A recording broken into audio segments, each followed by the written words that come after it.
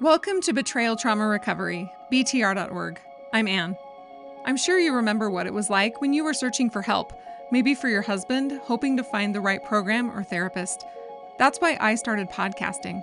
I supported my husband through 7 years of pornography addiction recovery, and not one therapist during that time told me I was experiencing emotional and psychological abuse and sexual coercion. I didn't want any other woman on the planet to be in the dark. If you're like the majority of my listeners, you're experiencing the type of abuse that's invisible and difficult to wrap your head around. Your husband is using porn or having affairs or lying to you, and you're getting the same bad advice about how to improve communication or your relationship. If you need support from women who totally understand, check out our daily group session schedule at btr.org/group. We'd love to see you in a session today. One simple, anonymous way to help spread the word is to click, follow, or subscribe to the Betrayal Trauma Recovery podcast on your favorite podcasting app. While you're there, every 5-star rating helps make this podcast more visible and will help save other women from getting the wrong kind of help, like a couple program that will make this type of abuse worse. For those of you who follow or subscribe to this podcast, thank you so much. Your support means so much to me. I have Corinne Fawcett on the podcast today. She is an artist, and I would like her to introduce herself because she has a very interesting story. So welcome, Corinne. Hello. I think I relate to a lot of people. Difficult childhood. I was visually and hearing impaired, so that isolated me a lot. That became a problem later on in a marriage where I needed to know how to communicate. I needed to know how to solve issues instead of just hiding. It made the situation more difficult. I needed to use what I did have, which was the artistic ability to communicate, to study addiction, to study recovery. I wanted to have Corinne on the podcast because I don't have a lot of recovery artists that I meet every day, and I looked at her art and it was so beautiful and moving. So Corinne, let's start by asking you, how did you begin your life of learning about addiction and coping? It was kind of, baptism by fire. I got married. I thought I had a good foundation, only to find out that my husband's family had a lot of issues that I wasn't aware of. This led to him living the way he thought that relationships and families were supposed to be. It involved lying, it involved covering things up. It involved a lot of unhealthy coping mechanisms that were very hurtful, and that led to a lot of trauma where I would put up walls, isolate myself even further, not communicate, and of course, nothing would get solved. It's very, very dysfunctional. It became a really bad cycle because I needed to take responsibility for my actions, but I didn't know how. This led to my shopping, eating, anger, really not healthy cycles. So it sounds like these patterns of addiction and betrayal trauma started showing up in your family. Up until we met, you had processed these within the context of codependency. And then when I wrote you, I'm very interested in your art, and I said, we use the trauma model, you were like, oh, that's super helpful. So tell me about how the patterns showed up in your family, and then what you thought of them in the context of codependency, and kind of where you are at now with this first introduction to the trauma model. So I did notice a cycle of betrayal that resulted in trauma, this unseen wound, which led to PTSD symptoms within myself, which created a wall within myself. So I was not able to receive or give love. Did you notice that with lots of people around you? Did you start forming this wall with friends and family and other people? I became very selective in who I would talk with. Like I would function, I would talk to people, but I wouldn't let people in. I was very good at just doing what was expected, getting along, making things smooth, but I was not good at being personal and talking to people in a real way. Like being really authentic. Yeah, exactly. And so I became very non-authentic for a long time, and it really hurt me. It hurt my art. It hurt my relationship. Just a few years ago, it kind of came to a head where I could see what I had done. And it happened when my son, he came clean about his addiction. It really hit me that things had to change. Obviously, we can't change other people. We can only change ourselves. And so that meant I had to do some really deep work on who I was, what I was doing, and why. And I had to get to the root of it.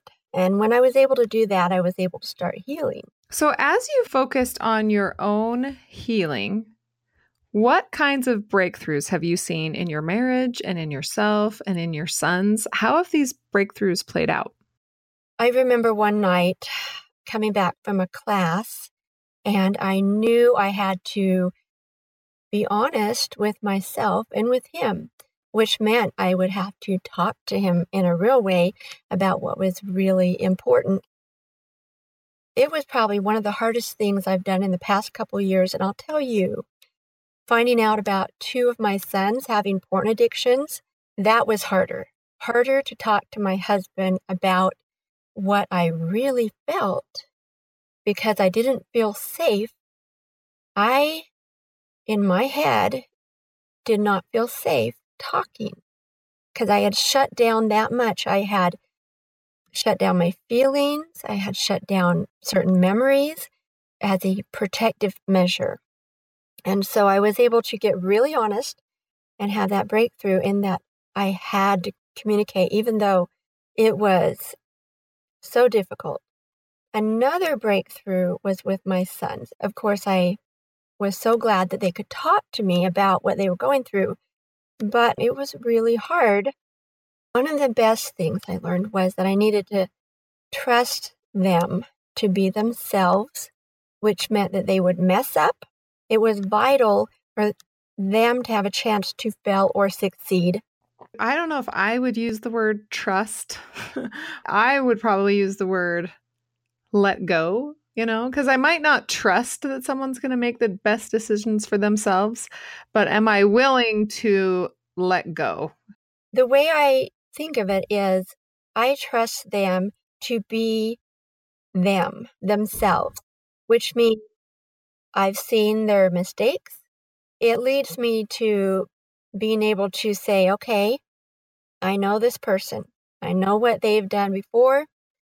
I trust them to be themselves. I trust me to be me. To expect anything different is counterproductive. And then that was a step up for me. I've never heard of that before.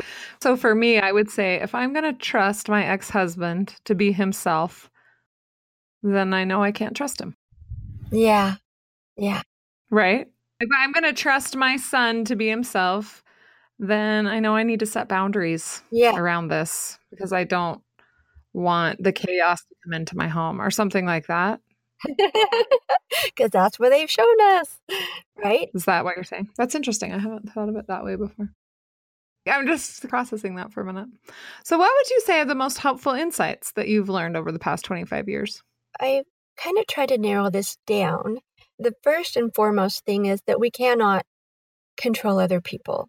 We can model what we'd like them to do. We can show them. I think that's more effective than telling anyone what we want them to do, just modeling what we hope. We can give them choices that we are comfortable with. For example, I am happy to pay for your cell phone if it has protection software on it. We can set boundaries. For example, I will be making food for the people who are kind to me, or I would love to go out with you when you are a fun date. Also, we can create peace within ourselves that others will gravitate to. I've seen it time and again. Basically, I think it's really important to be the peace and love that you want to see, and always acknowledge and remember that you get to choose how you feel no matter what the people do around you. And this is probably the hardest thing to do, to choose how you feel, but it is perhaps the most powerful. One of the last ones would be, we cannot and should not try to force or coerce another person to our way of thinking or living. This always backfires. It is always important, though, to set boundaries. Don't try to take responsibility for anyone else's choices. It will destroy you.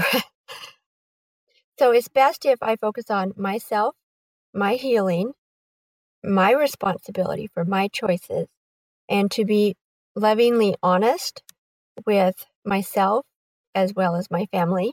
And in fact, just this week, I had to get really honest and examine my own behaviors again, where they were coming from, and what kind of help I needed to feel peace again so that I can achieve what I want.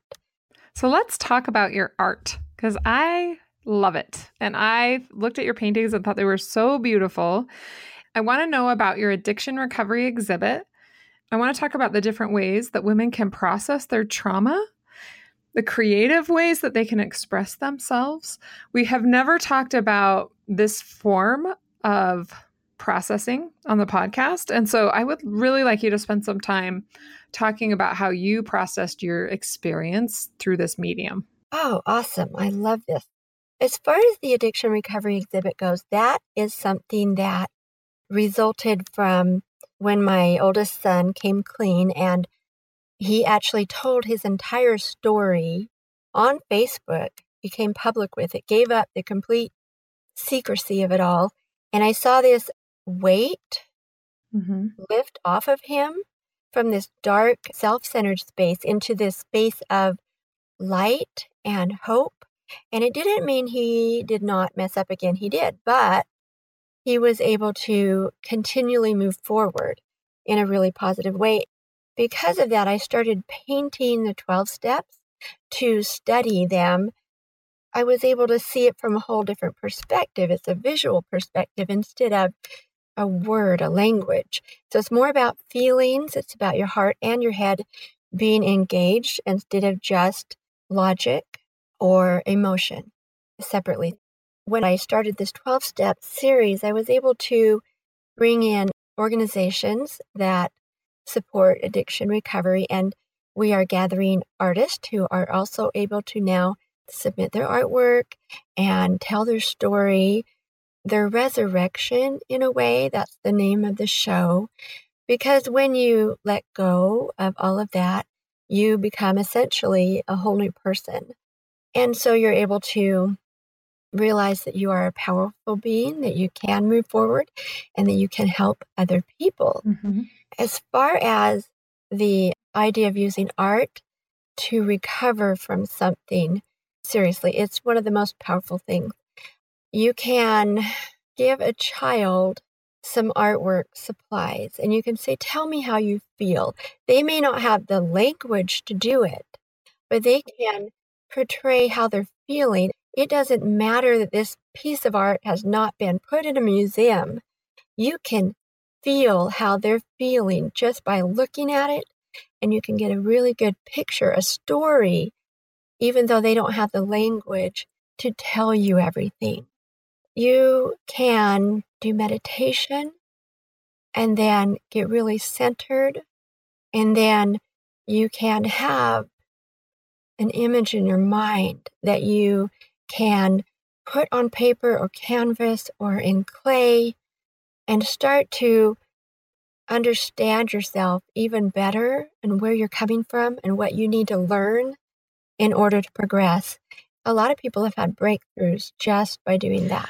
What I find really cool about the idea of art, even though I have not myself used it to process my trauma, is that I don't have to talk. Yeah. I don't have to share the same story over and over again because I've already said it a bunch of times, which is helpful. I'm not saying that I haven't really benefited from it, but I just like this new idea of processing it through another way and perhaps reaching it in a way that I couldn't reach just by speaking. I'd love to have you help me out here because I am very artistic when it comes to writing. Like I love creating with words. That's just another form of explaining it. But my artistic talents in terms of like drawing or painting, I'll put it this way. If I could do Zumba and not have a mirror, I love it. But the second I look in the mirror and I recognize how absolutely ridiculous I look, then I get like, I can't do this anymore. And this is kind of the same thing with art. Like if I could close my eyes and just create and think, oh, this is so cathartic, I'd be fine. But the second I open my eyes and realize this art is so bad, kind of shuts me down a little bit because it really is terrible. What are your thoughts about that? Even talking about it, I'm just thinking, oh, like I was the person who did toll painting, try my hardest, and then I'd end up just literally like throwing it in the trash on the way out. Even after I had tried as hard as I could, I still would be like, this is terrible. Well, when we are doing things like toll painting, we are actually trying to do someone else's art. And that's the problem. We're not doing our own art. When you find a medium that is yours, this may require getting a little messy, trying some different things, and not just a medium, but a style that is yours, then it won't feel awkward and you won't have to feel like you're trying so hard. One thing you can do is to look at different painters, maybe color field painters, maybe different line qualities. It's not about displaying a figure. It's about an emotion. I was able to teach a class at Addict to Artist, and we were talking about, is there feeling in this picture? It's a Mark Rothko. It's just color blocks. But there was this resonance, this vibrancy to it. And you could feel it. And because of that, it was a good piece of art. It wasn't, oh, look, it looks just like a person. That's what a camera's for. What we tried to focus on was, how does it feel? And it's really important when you're trying to heal somehow to figure out how you're actually feeling. I think also to recognize that I'm not ever going to be a professional artist, clearly, which is fine.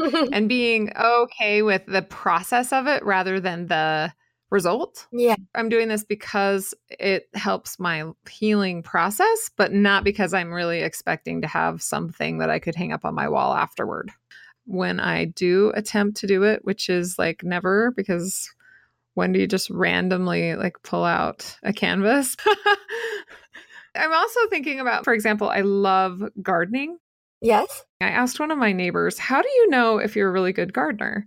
And he said, if your garden is better than any of your neighbors. And I laughed because I said, then I'm the best. You're a landscape artist. I can say I am an artist. Like I'm a garden artist. And this is the way I express my artistic abilities. You know, maybe if I start looking at other ways that I express myself or process my emotions that are not necessarily talking or writing. So I would just like my listeners to think about how you are processing your emotions. You're always going to process them through speaking, and having your voice and owning your voice is a really important part of healing. And then what are some other nonverbal ways that you can express your emotions and process your emotions? Because like I said, I really doubt that everybody has a 4x4 canvas in their home and a full workup of oil paints, right? Or maybe they do. I don't know. The important thing is to recognize your voice and to communicate verbally and non-verbally, because that leads to connection. You're going to find solution and coping mechanisms that are really healthy, that are going to support you, support your family, and you'll be able to actually heal from secrets or shame and to be able to move forward. That's the goal, huh? If this podcast is helpful to you, please help us reach other women by following or subscribing and giving us a 5-star rating. Thank you for helping other women find us. If you've already purchased a copy of my book, Trauma Mama Husband Drama, please circle back and give it a 5-star rating. A lot of women are searching for books about betrayal trauma on Amazon, and rating Trauma Mama will help them find this podcast, which is free to everyone. Your donations keep this podcast going. Go to our website, btr.org, scroll to the bottom, click on Support the BTR Podcast. And until next week, stay safe out there.